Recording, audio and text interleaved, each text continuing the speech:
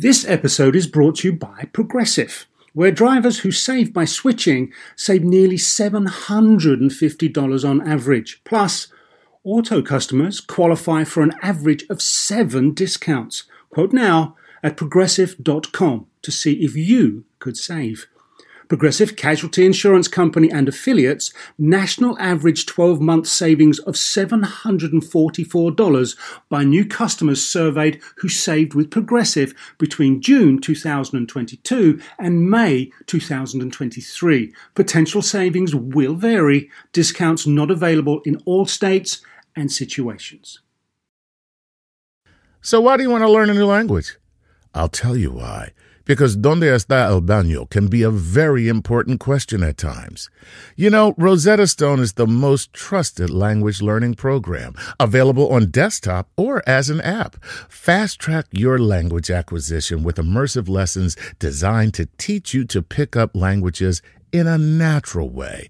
I love the fact that I can go from my laptop to my phone to pretty much anywhere and learn the language of my choice. Not to mention, I'm bringing my communication skills to new heights. Don't put off learning that language. There's no better time than right now to get started. For a limited time, Star Talk Radio listeners can get Rosetta Stone's lifetime membership for 50% off. Visit rosettastone.com/StarTalk. That's 50% off unlimited access to 25 language courses for the rest of your life. Redeem your 50% off at rosettastone.com/StarTalk today.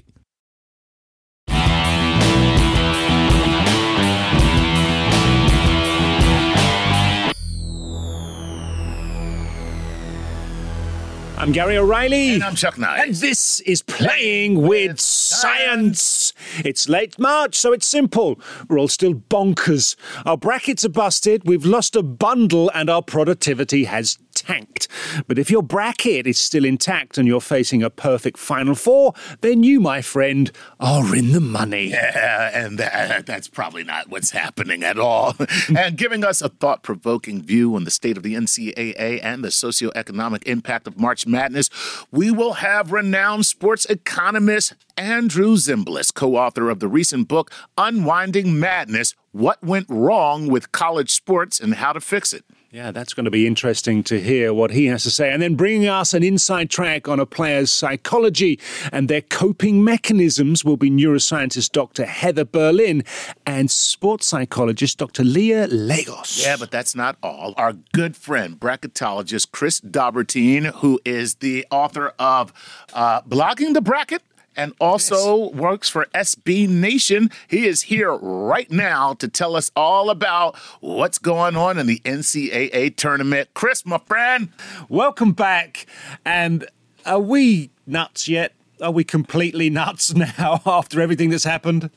Yeah, I think so. Tonight, Friday, we go into the second half of the Sweet 16, which will be a little bit calmer because it's not the wild side of the bracket. That was the Thursday night, which you're going to see playing for the national championship in San Antonio on the first Monday in April, one of Michigan, Florida State, Loyola Chicago, and Kansas State. Michigan's the only one of those teams that's actually Michigan and Loyola Chicago have both won national championships. Michigan's last came in 1989. Right. Loyola is way further back. You have to go all the way back into the 1960s. Curiously, Loyola is the only team in Illinois to ever win a national championship. So, Northwestern, made the tournament for the first time last year. Illinois has never won one. DePaul has never won one. Will Loyola win? Will Loyola win? And come on, Sister Jean. Is she going to do it? Everybody loves this Sister Jean. Yes. Now, by the way, Chris, and everyone listening, we are talking to Chris before the Elite Eight starts and before the second half of the Sweet 16 starts. So we only know the first half of the Sweet 16 as we speak. Mm-hmm. But with that in mind, is Loyola going to be there? Because that's all everybody cares about at this point. I think Loyola has a really good shot to be there on a week from Saturday in the Final Four. I think that the matchup against Kansas State is one that they can actually take. And then, we'll see what happens if they can actually win a game or win the 2 games to win the national championship in San Antonio. The competition will be a lot tougher simply because of what's out there on the other side of the bracket, potentially waiting in the national championship game. So as we speak right now, how many number ones are left? The only number 1 seeds we have left are 2. They're on the other side. They're on the Friday side, and that's Kansas in the Midwest and Villanova in the East. Right. So Nova is still, and they're defending, right? And my favorite, Duke. Duke is Duke. For some reason, I put a J in there. When you're English, you say Duke. There's a silent J, even though it's not written. I have to go and take a Duke. Oh, I don't know what that means. However, it sounds wrong. Very well. God, I'm like 5 years old. What is wrong with me? Okay. Do they have a shout? I mean, they're a second seed. Do they have a shout in this conversation? Big time? Oh, very much so. Very much so, especially in that region. They play Syracuse in their Sweet 16 game on Friday night, a team that they beat pretty handily in Durham. But the thing is that they end up having to play Kansas and Omaha in the regional final. That could be a little bit difficult because Omaha's not that far from Kansas's campus. So I want to ask you something about this because you're a basketball guy too. All right. What's going on with the foul shooting, bro? Seriously. Like, what is the deal? I watched that Kansas game or Kansas State game, okay? Mm-hmm. And Kentucky should have been up by at least 5 if they shot 50%. If they only shot 50% from the line, they would have been up by 5 and the game would not have gone down to the wire. What is the deal with this poor foul shooting in this tournament? I think that it's teams not really focusing on it in practice. And that's something that you really kind of have to think of, especially when you get into these games. There were an absorbent amount of fouls called, in that Kansas State-Kentucky game. And you would think that, if you're going to know that these officials are calling the games pretty closely, which when you get in the NCAA tournament, they do, you're going to spend more time working on your foul shots because, you're going to end up spending more time on the foul line, and those points are going to be more and more important. So I don't understand why that's not really more of a point of emphasis for coaches and going into future seasons. Maybe they should be, because I don't see, games being called any looser than they are, when the stakes are this high. Okay, let me throw in another scenario here. The pressure that it's now been created because so many number 1 seeds, so many top seeds have blown out early. Yeah. The guys left are feeling an inordinate amount of pressure. And every time they're stood there, and Chuck and I were discussing, they're going to sit there with a basketball in their hands and they're looking as if they're trying to throw it through something the size of a dime. And that just crowds the head. And we'll get into the psychology of this later on in the show. But it must really, because how often have these young players been in this particular situation and had all of this other good stuff go on without them having to throw a pass? Yet they're finding themselves in this position and they're getting crushed. And you bring up a very good point, especially when you talk about Kentucky, because that's the squad that, is pretty young. It's a fresh dominated team. They're not used to really kind of dealing, with that pressure. And, and it's a lot of pressure because you're Kentucky, you're playing in Atlanta. It's a virtual home game. It's right down I-75 for those guys, for those fans. So it was a pressure-packed environment last night. So, the youth and that pressure really, I think, combined to make that an issue for Kentucky. All right, buddy. So here's the deal. Today is Wednesday, and we are looking at the Final Four, okay? And now, for those of you who are listening, I say that because that's how you're hearing this show. But the truth is, today is Friday, and we're not even finished the Sweet 16. Okay, so time travel. So let's time travel, Chris. And here's what I want you to do. Give us the Final Four, and then give us your championship game based upon who is left right now. All right, based on Friday afternoon, and we've done this in the past, so this has the potential to be very, very, very wrong. Yes. Extremely wrong. So it's going to be worse than my Sweet 16 predictions, I'll tell you that now. Yeah, exactly. We're going to go out of the Saturday games with both Loyola and Michigan. Michigan is, of course, one of the few Final Four teams from my actual original bracket still alive, so I'm going to stick with them. And I think Michigan will take out Loyola. I think Michigan, their offense right now is just so it is running so smoothly. It didn't run so smoothly in the first weekend. Ran very smoothly on Thursday night against Texas A&M. I think they have a great shot So they'll be in the final. Let me stop you right there. On behalf of Sister Jean, you go to hell and you die. All right, continue. Now remember, Sister Jean had them going out in the Sweet 16, so she even underestimated her own team. This is true. Yeah. On the other side, I'm going to go with Villanova and Kansas with the two number ones going through. Ooh. Yeah. Nice. Yeah, Villanova and Kansas, and I think that Kansas will have a little bit more than Villanova. And then in the championship game, I think Kansas will end up taking down Michigan. Well, there you have it, people. And listen, that's as good a prediction as you can get because every prediction is exactly the same.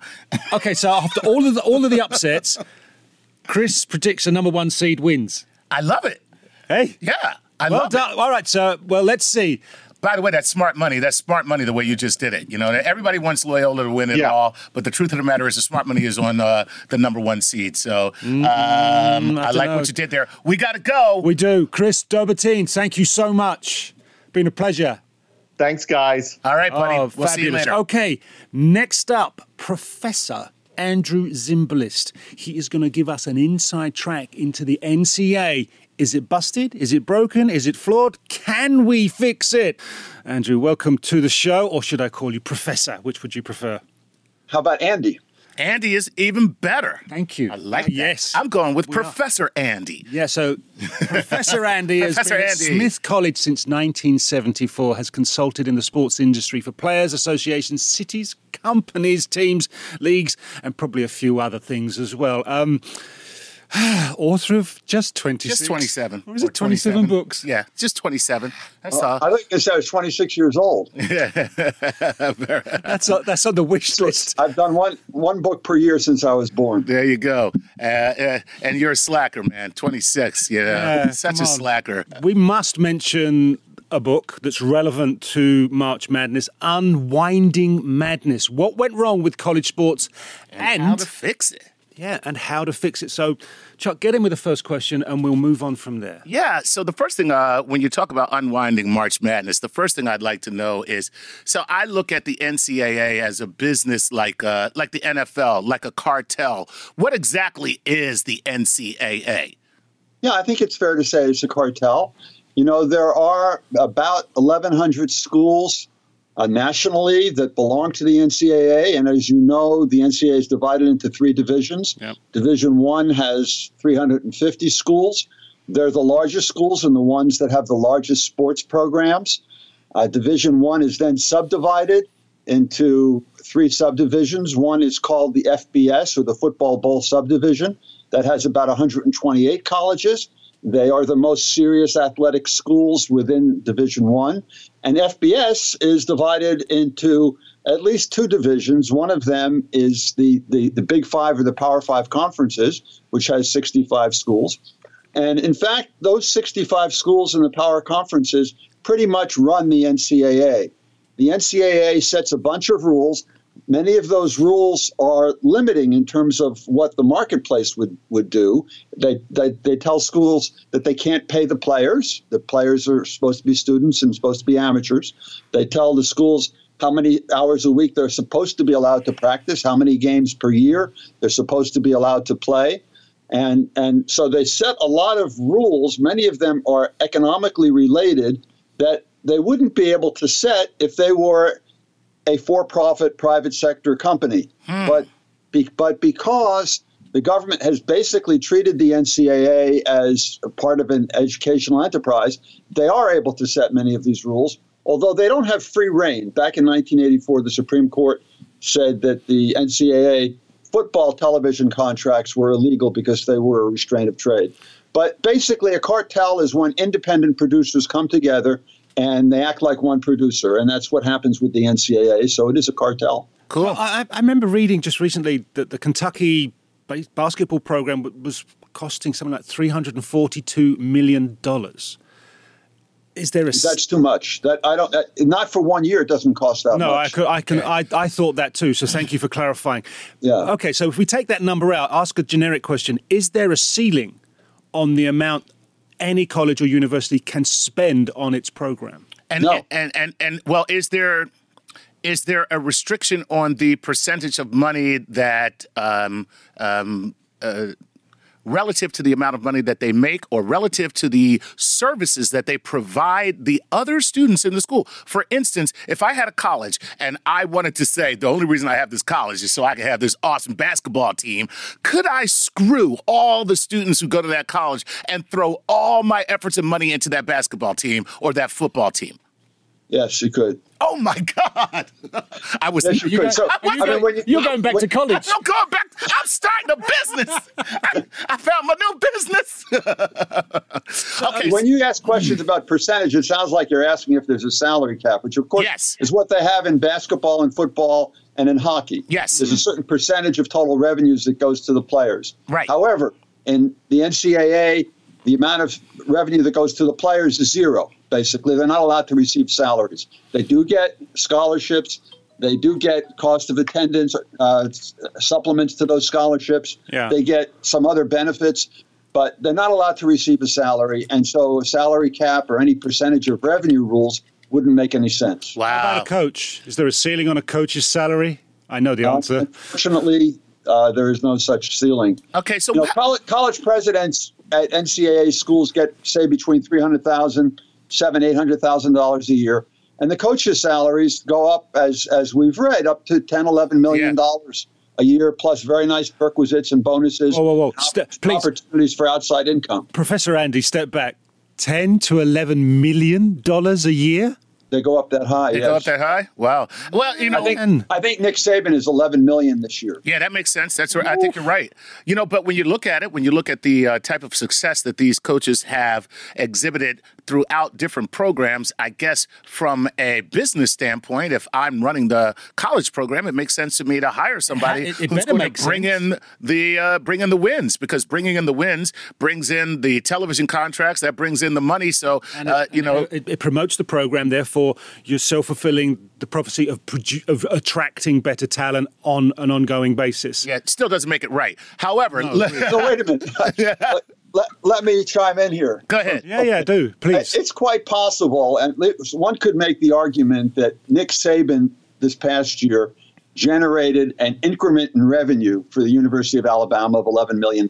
I don't know what that number is. Yeah. Could be more than 11, could be less, but it's a reasonable argument that you can make. Right. He brings the team to the football championship playoff, brings them to the final game. Sometimes he brings them to the national championship, gets a lot of attention and a lot of donations and other money comes into the program in large measure because of Nick Saban. So I think you could make that argument for Nick Saban. And there are probably a handful of others in basketball and in football where you can make that argument. Yeah. You can't make that argument, though, for the schools that have, say, winning percentages below 500, the schools that don't make it to March Madness, schools that don't make it to the FCP, the football championship playoff. These are coaches who still might be getting $2 million, $6 million, some other number that's up in the millions of dollars a year. They have assistant coaches who are getting that kind of money. They're not generating that money.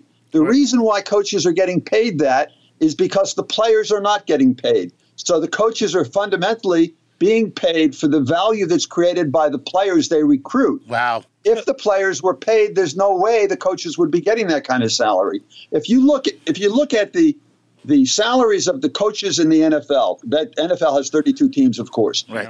Compare that to the top 32 coaches' salaries in FBS, part of Division I. You see that the salaries are almost identical. Right. Small variations. And probably the college coaches have more perquisites than the professional coaches. Yet the NFL teams are generating on average something like $300 million a year.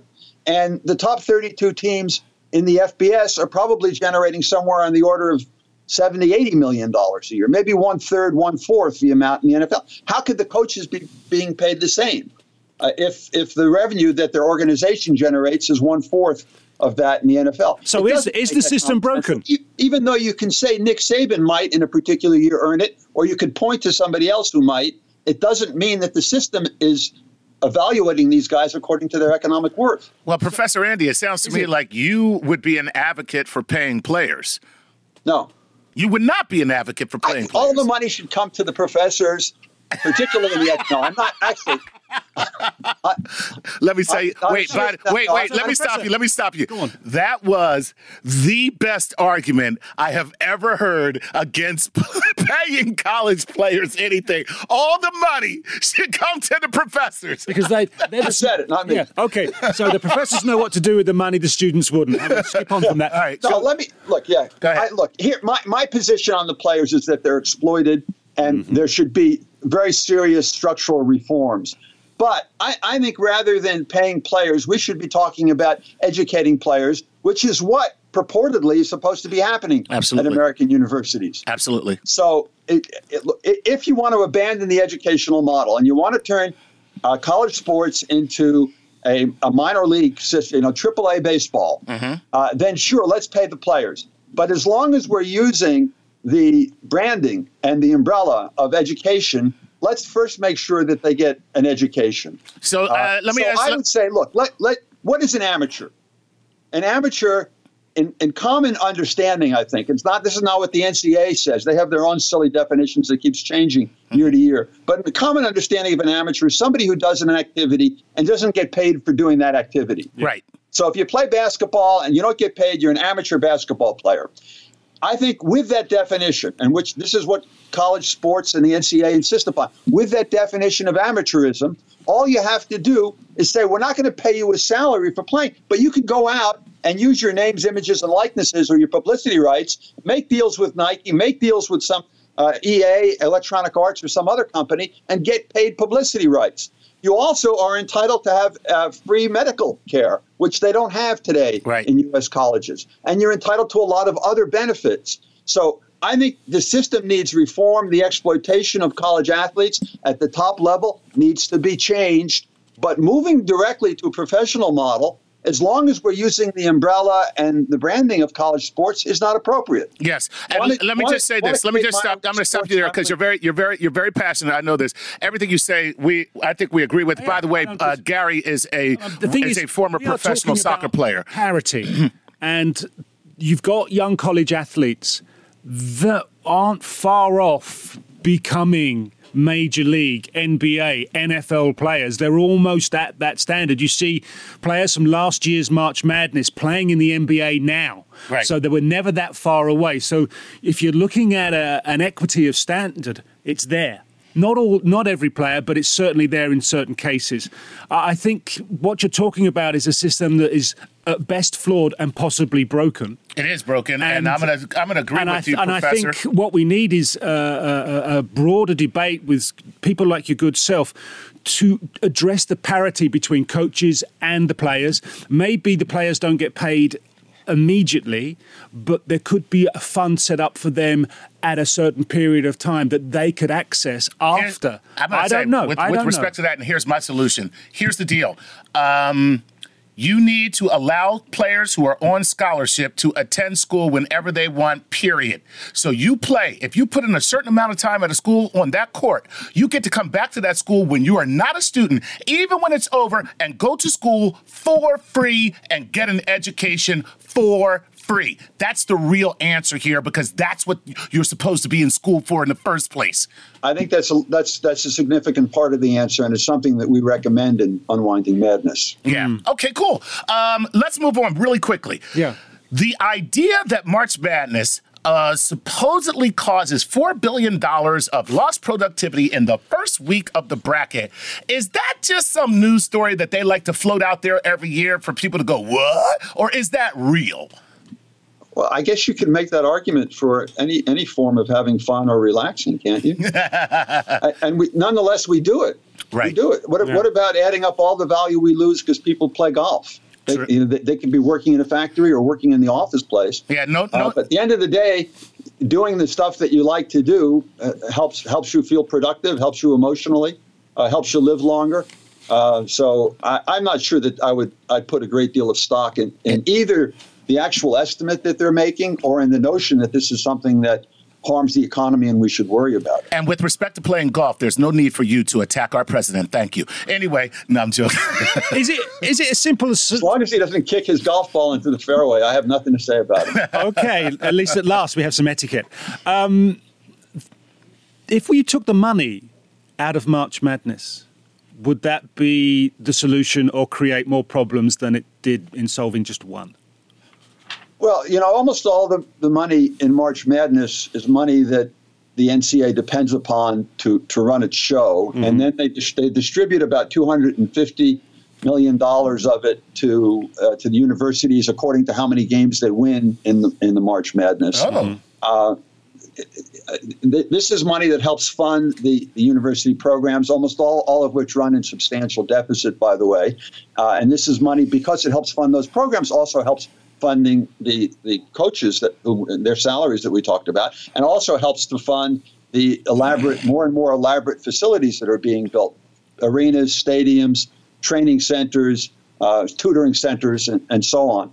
So you can take money out of it. That's fine. And colleges would have to tone down their expenditures. It would be a very, very different system than what we have right now. But I think that rather than saying don't pay the NCAA for broadcasting March Madness, I think we should look at the underlying structural features of college sports and concentrate on reforming those. Nice. Isn't it? Yeah, that's great. We are out of time. You are fascinating. Professor You got to come back Andrew and talk to us Zimbalist, again. thank you, because there is so much more we can mine in here, and with your knowledge of all college sports and other sports. So if you would be our guest again, that would be fabulous. I'd love to do that. It's fun to talk to you guys. Thanks for having me on. Thanks so much, Professor. Coming up next to help us get inside the athlete's head and understand what it's like to cope with that kind of pressure, we'll have neuroscientist Dr. Heather Berlin and sports psychologist Dr. Leah Lagos. So don't go away. This podcast is supported by FedEx. Dear small and medium businesses, no one wants happy customers more than you do. So you need a business partner just like you, like FedEx, who understands your passion for serving your customers because they have the same commitment towards you. That's why FedEx offers you picture proof of delivery, packageless and paperless returns, as well as weekend home delivery to 98% of the US on Saturday and 50% on Sunday.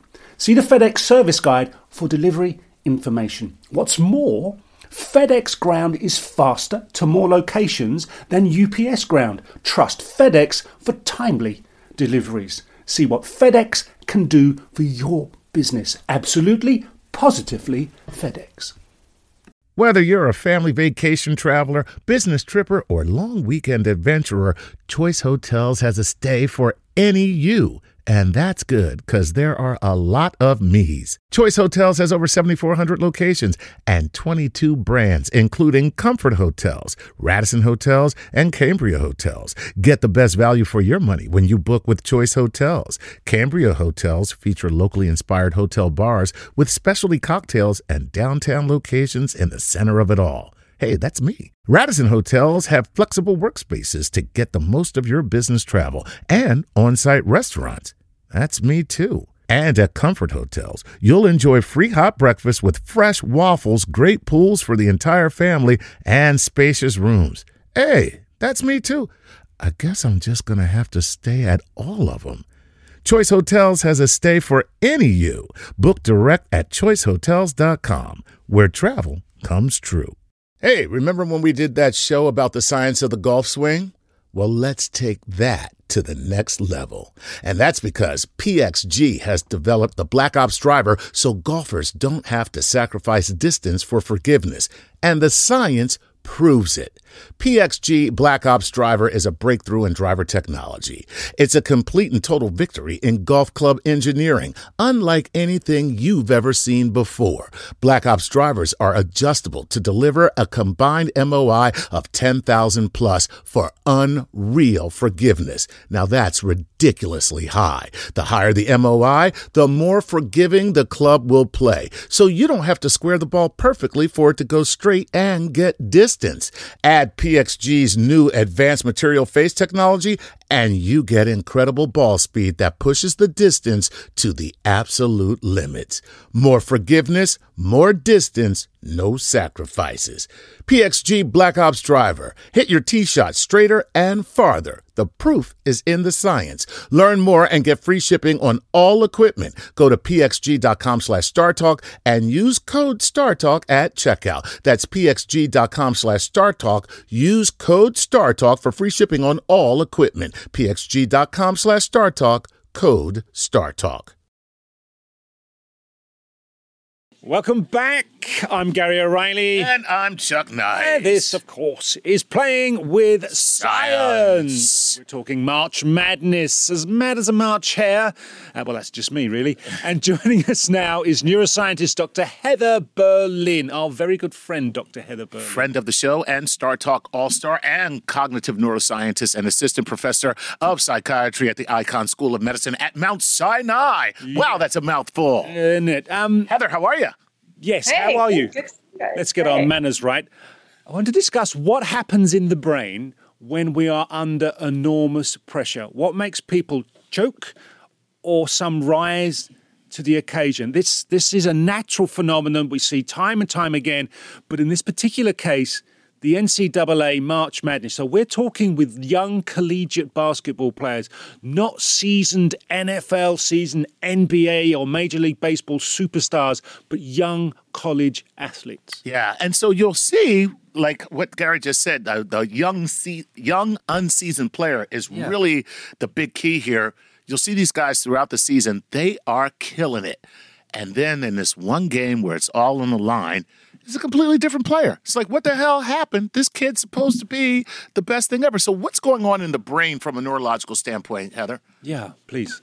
So what happens with athletes is that initially when you're learning, when you're training, you're really consciously focusing on the skill set, right? You're doing these drills and you're ultimately what you're trying to do is get so good at it that it becomes implicit, that it becomes unconscious, that your body just knows how to throw the ball in the right way. Because if you have to consciously think about it and break it down, actually it ruins your performance. So the idea is you get to a state where your body, it's sort of a muscle memory, understands the physics and the dynamics so well that you don't need to think about it. And when you get to that state, when it becomes implicit and automatic, then if you bring in consciousness and start to think about it and start reactivating your prefrontal cortex, you actually mess up your performance in that flow state. So one of the key aspects that many athletes talk about is that when they're in this flow state and they're letting their body just kind of do what they've trained it to do, they lose their sense of self and time often and place, and they're just in the moment. And that's when everything is working right. But what can re-engage the prefrontal cortex is if you start to think about your own performance in the moment. How am I doing? What are people thinking? You become too self-aware. It re-engages the prefrontal cortex. It takes your brain out of that automatic system, and you lose the flow state, and you mess up your performance. And so when you have a seasoned athlete, they've almost habituated to the fact that there's all this pressure and people watching, and they can still get into the flow state even with all the cameras on and all the people. But if you're new to this, and that's a kind of relatively novel situation, they have trouble not being self-aware. And that's when their performance, that's when they start to choke. It's when the thought in your head becomes, oh my God, there's all these people. What are they thinking? How am I doing? Am I going to mess this up? And that in itself will mess up your performance. It's like a self-fulfilling prophecy. So chemically, what changes?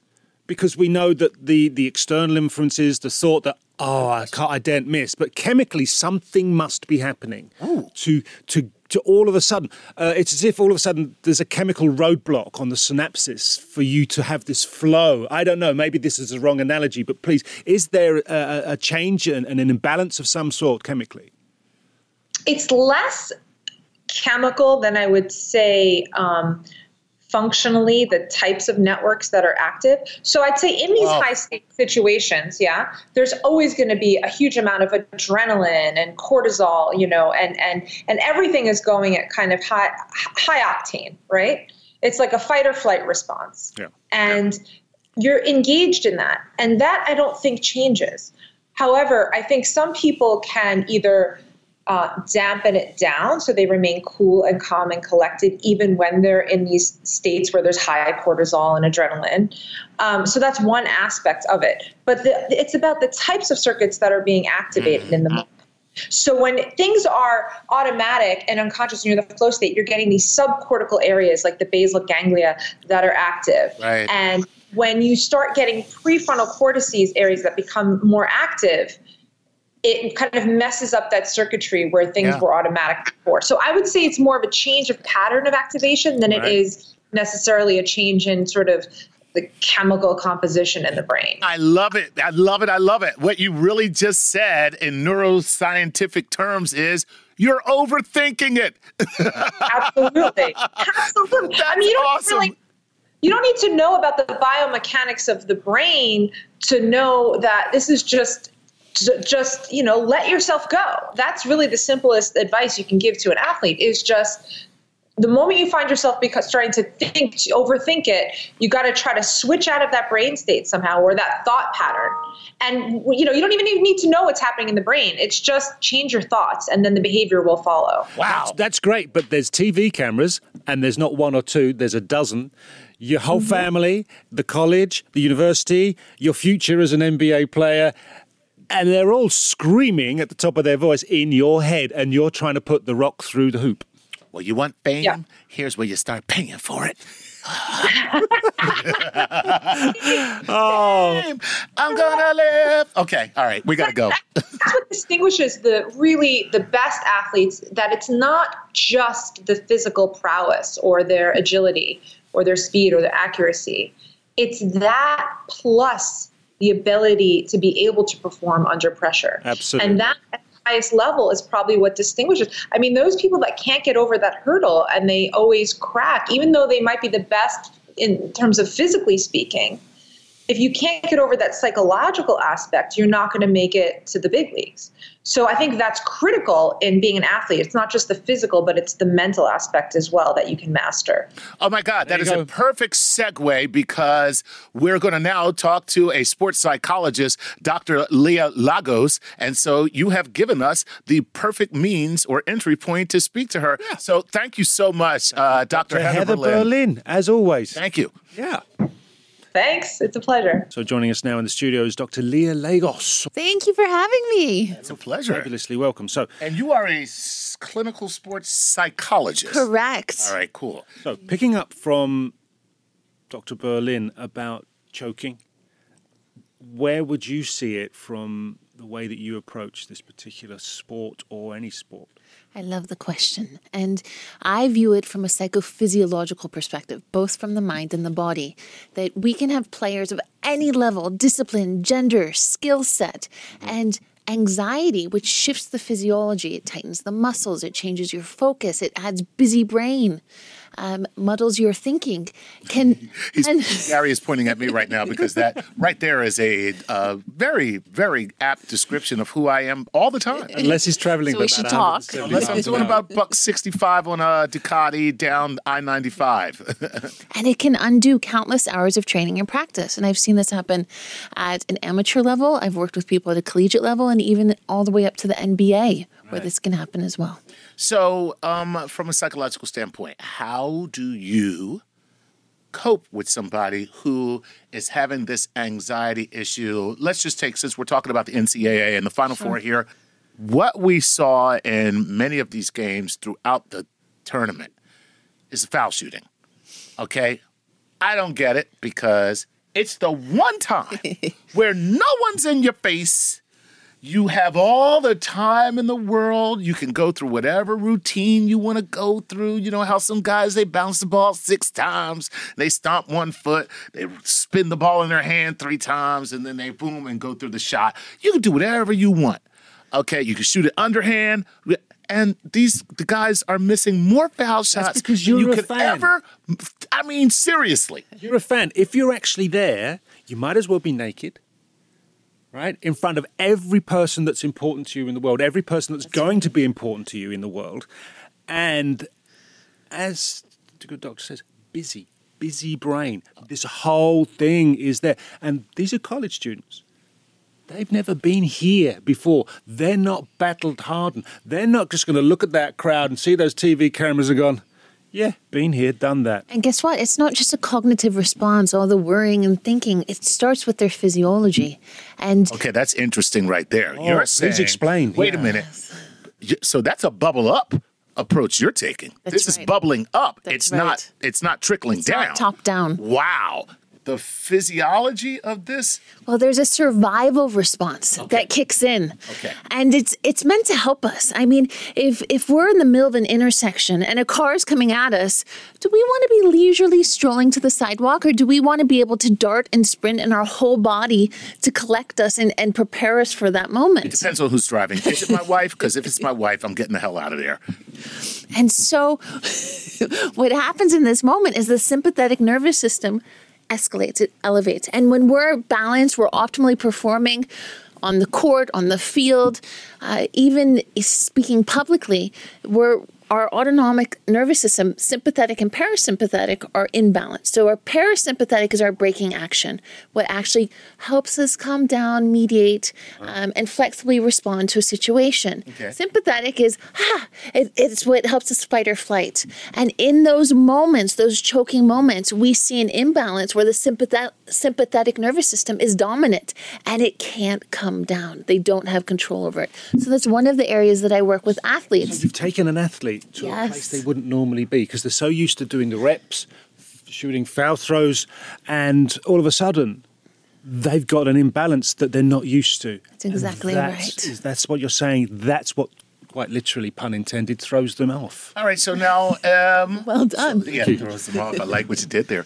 So, you see some coaches who actually try to recreate these circumstances in a practice environment. Does that really work? Where you've got crowd noise blaring through speakers, you have some people standing in the stands waving, and you're trying to get the player's brain acclimated to real game time situations. Is that one way of doing it?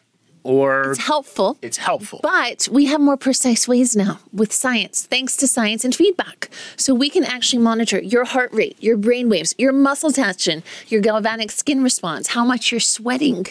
And we can monitor all of these under pressure and train you to actually regulate your arousal or your physiology. Wow. How? Wow. I love all the science. How? Yes.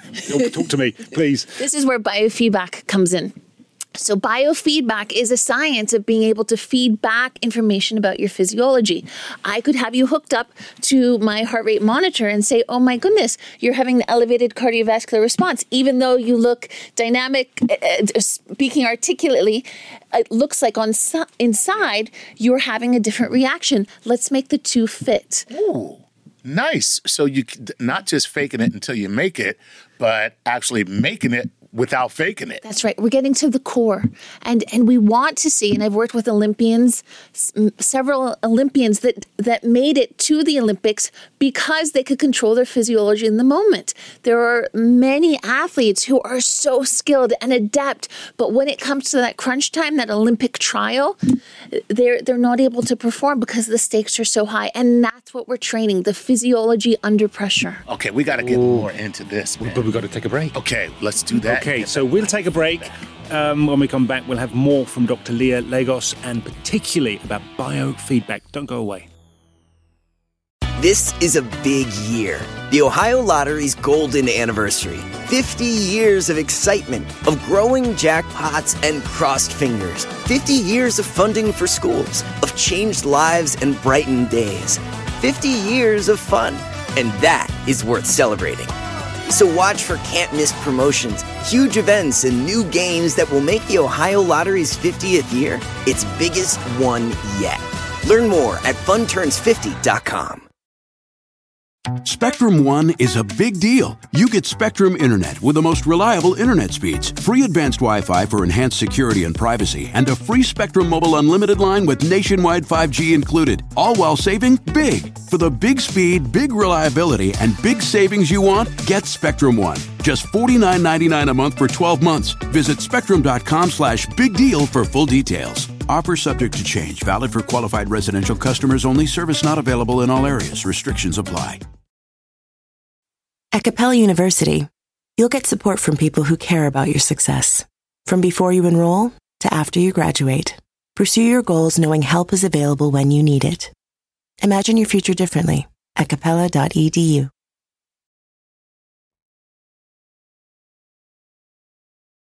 Welcome back. I'm Gary O'Reilly. And I'm still Chuck Nice. And this is still Playing with Science. And today we're still as mad as March. And with us, Dr. Leah Lagos and sports psychology.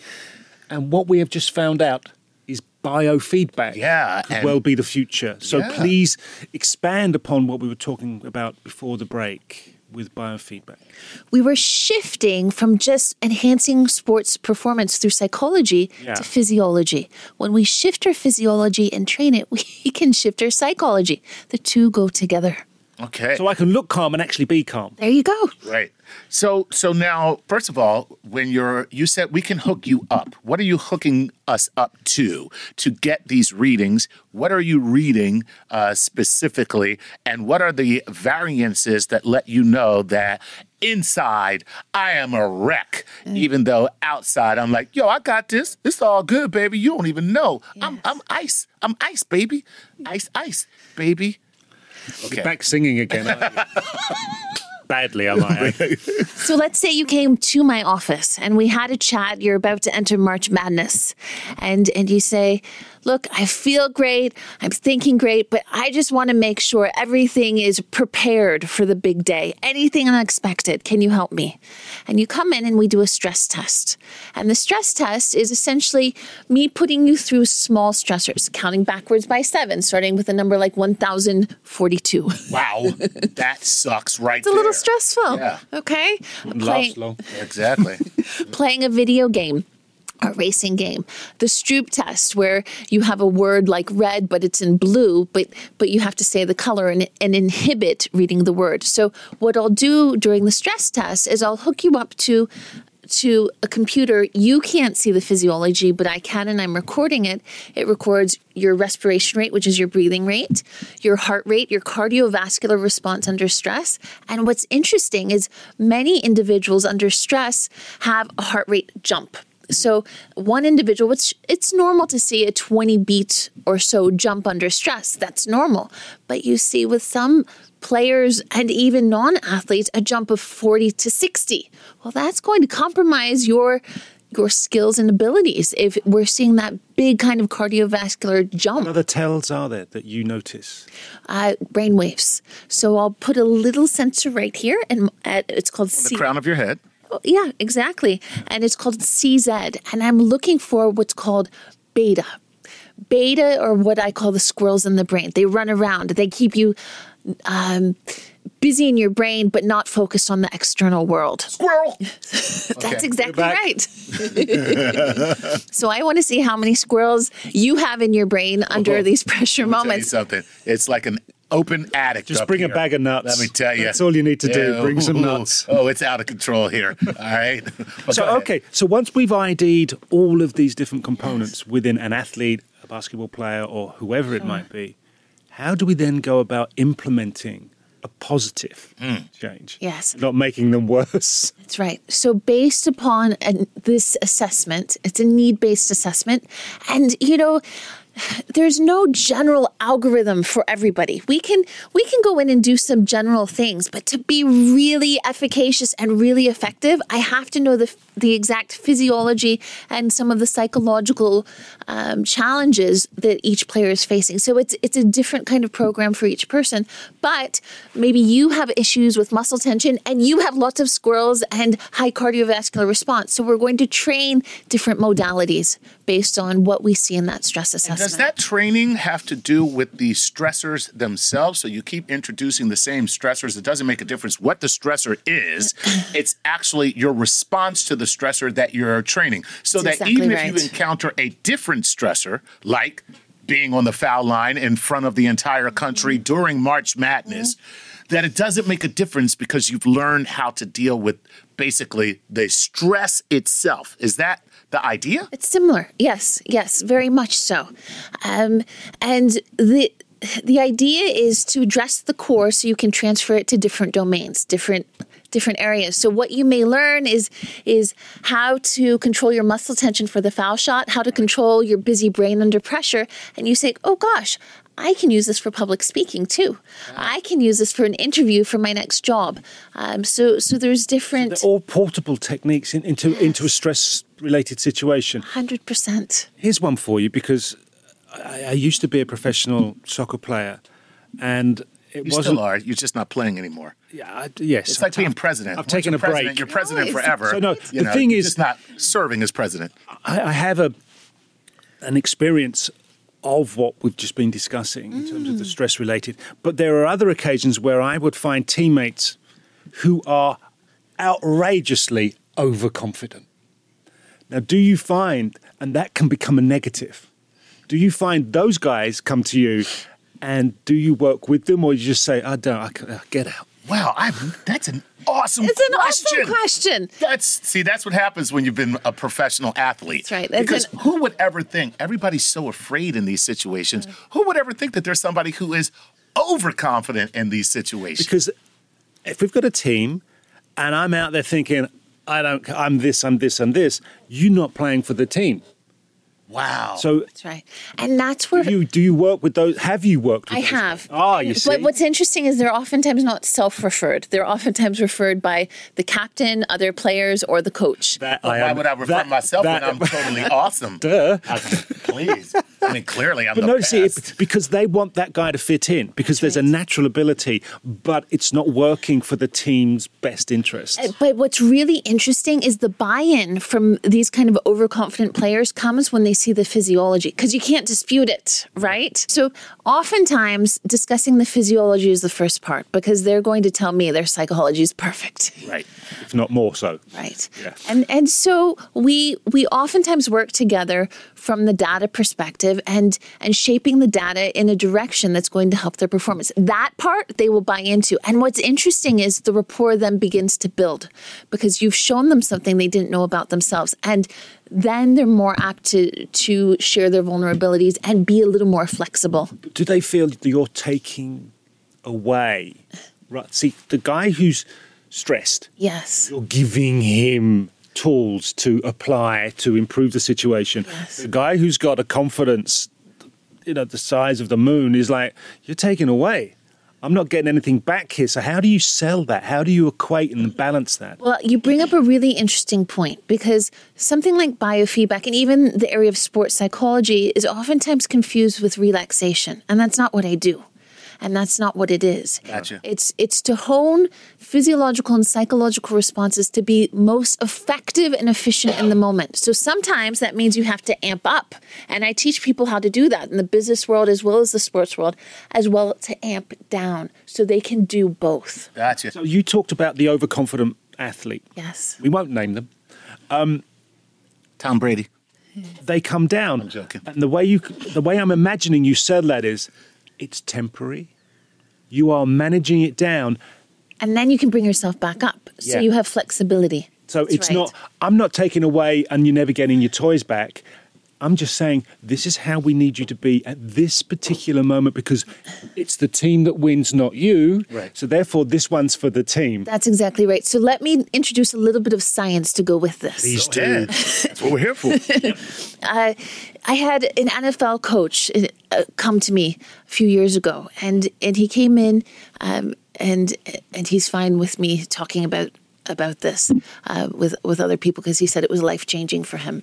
And the issue was a little bit of anger, and he wanted to be able to control it better. But he said, Doc, I can't be as calm as a cucumber. I need to be able to have my gusto and to let it go. And I said, that's exactly what we're going to do with increasing your heart rate variability. So when you inhale, your heart rate goes up.